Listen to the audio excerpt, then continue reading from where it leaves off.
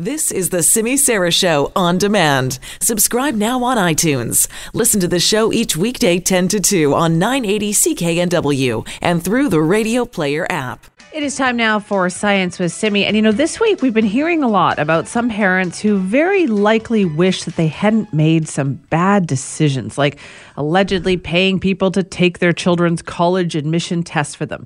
Yeah, very, very bad idea.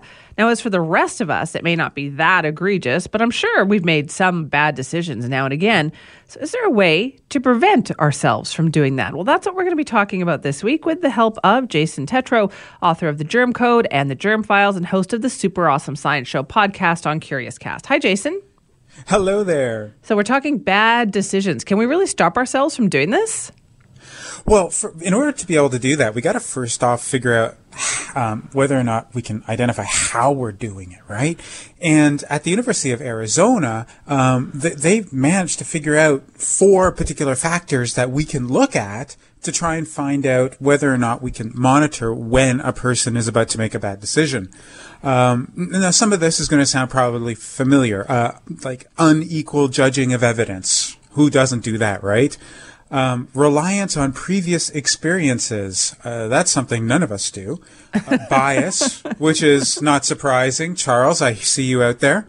And of course, there's neuronal noise. Now, this is a little bit different. This really is when the brain loses its ability to focus. So, you know how you're distracted when you're trying to do something? That's what neuronal noise is. Okay. So if we're about to make a bad decision, does that amp up? Yeah, so that's the thing that was really interesting was when they started looking at how they were able to discern or differentiate between someone who's making a good decision and a bad decision, what they found was that unequal judging of evidence could be taken over because of the neuronal noise. In other words, as you become more distracted, you start to unequally rely on judgments that are not accurate or based on evidence. And this is the really cool thing, is that when that happened, your pupils dilated. They were actually able to find out how to see it in a person. So when someone is making a bad decision, it's almost like they're opening up their brains with their eyes to let the bad info flow in. It was just unbelievable, and this could theoretically leave us with the opportunity to have a different kind of lie detector test or a different kind of you're about to make a bad decision test, unlike Thor, who unfortunately still regrets what he did. I like the way you throw these other random references into this. Well, no, but did you not see the new trailer? I mean, none of this would have happened if it wasn't for Thor. Okay. We're digressing here. We're going in a different... We could debate that kind of stuff on another day. But talking about this one, so this is serious for us because we may have to make a serious decision like what to do about our health or morally, ethically, we make these decisions. And you're saying there's a lot of other noise back there that helps to influence us. Yeah, and I mean, just to be serious, we have to realize that there's a lot of noise that does come out, especially when it comes to decisions about our health. And when that happens, we may end up starting to believe things that, again, are not based on evidence. And this week on the Super Awesome Science Show, we kind of cover that a little by looking at people who focus on that distraction element as opposed to evidence. We call them quacks. What?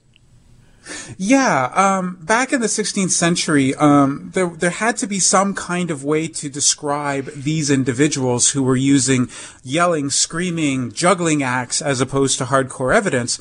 And so the Dutch came up with the term quacksalver, which essentially means you talk about cures like a duck. Because honestly, if you look at it from an outside perspective, when you see what these people are doing, they literally look like ducks quacking on a lake. Oh, okay. That's where quackery comes from. Yeah, it has become an actual term that became part of the lexicon back in the 17th century, and we've just been using it ever since. Now, when you hear about quacks, you start thinking about, okay, well, maybe there are some names that are coming up. Maybe there are some TV shows that Oprah used to, really support that come up. And yes, there is that because, these people don't rely on the evidence. They rely on, the show, right? Mm-hmm. And unfortunately, there are other names out there who are really, really taking that to the next level. So, how are we going to be able to help people to recognize the difference between evidence and a quack? Well, on the show, we end up talking with two people who are incredibly good at being able to do this. Our first guest is Jonathan Jarry. He's actually at the university-funded, the only university-funded office for science communication, that's what he tells me, at McGill University. And he sort of knows exactly how these peddlers of quackery and also pseudoscience work, and also what they promise. Just take a listen. They will give you easy answers to complicated questions. And we're coming in with the science, and the science is usually very nuanced. It's very tentative. This is what we know right now, but it could change in a few years. These are animal studies. They're not great. We can't say that it works in humans. And this kind of nuance, these kinds of details are a bit of a harder sell. That is so true, isn't it, though, Jason? Because what people want is the easy answer. They want to believe that green coffee bean extract is going to cure everything. Oh, yeah. And you have to drink it the other way as opposed to the normal way, right? Yeah. So, yeah.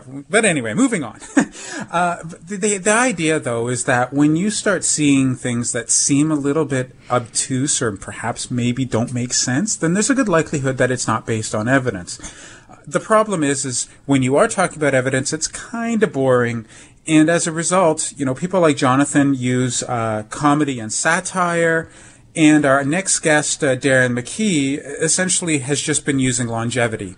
He's part of a podcast called The Reality Check. And they've been, busting myths for over 500 episodes. And about 15 to 20% of that is just quackery.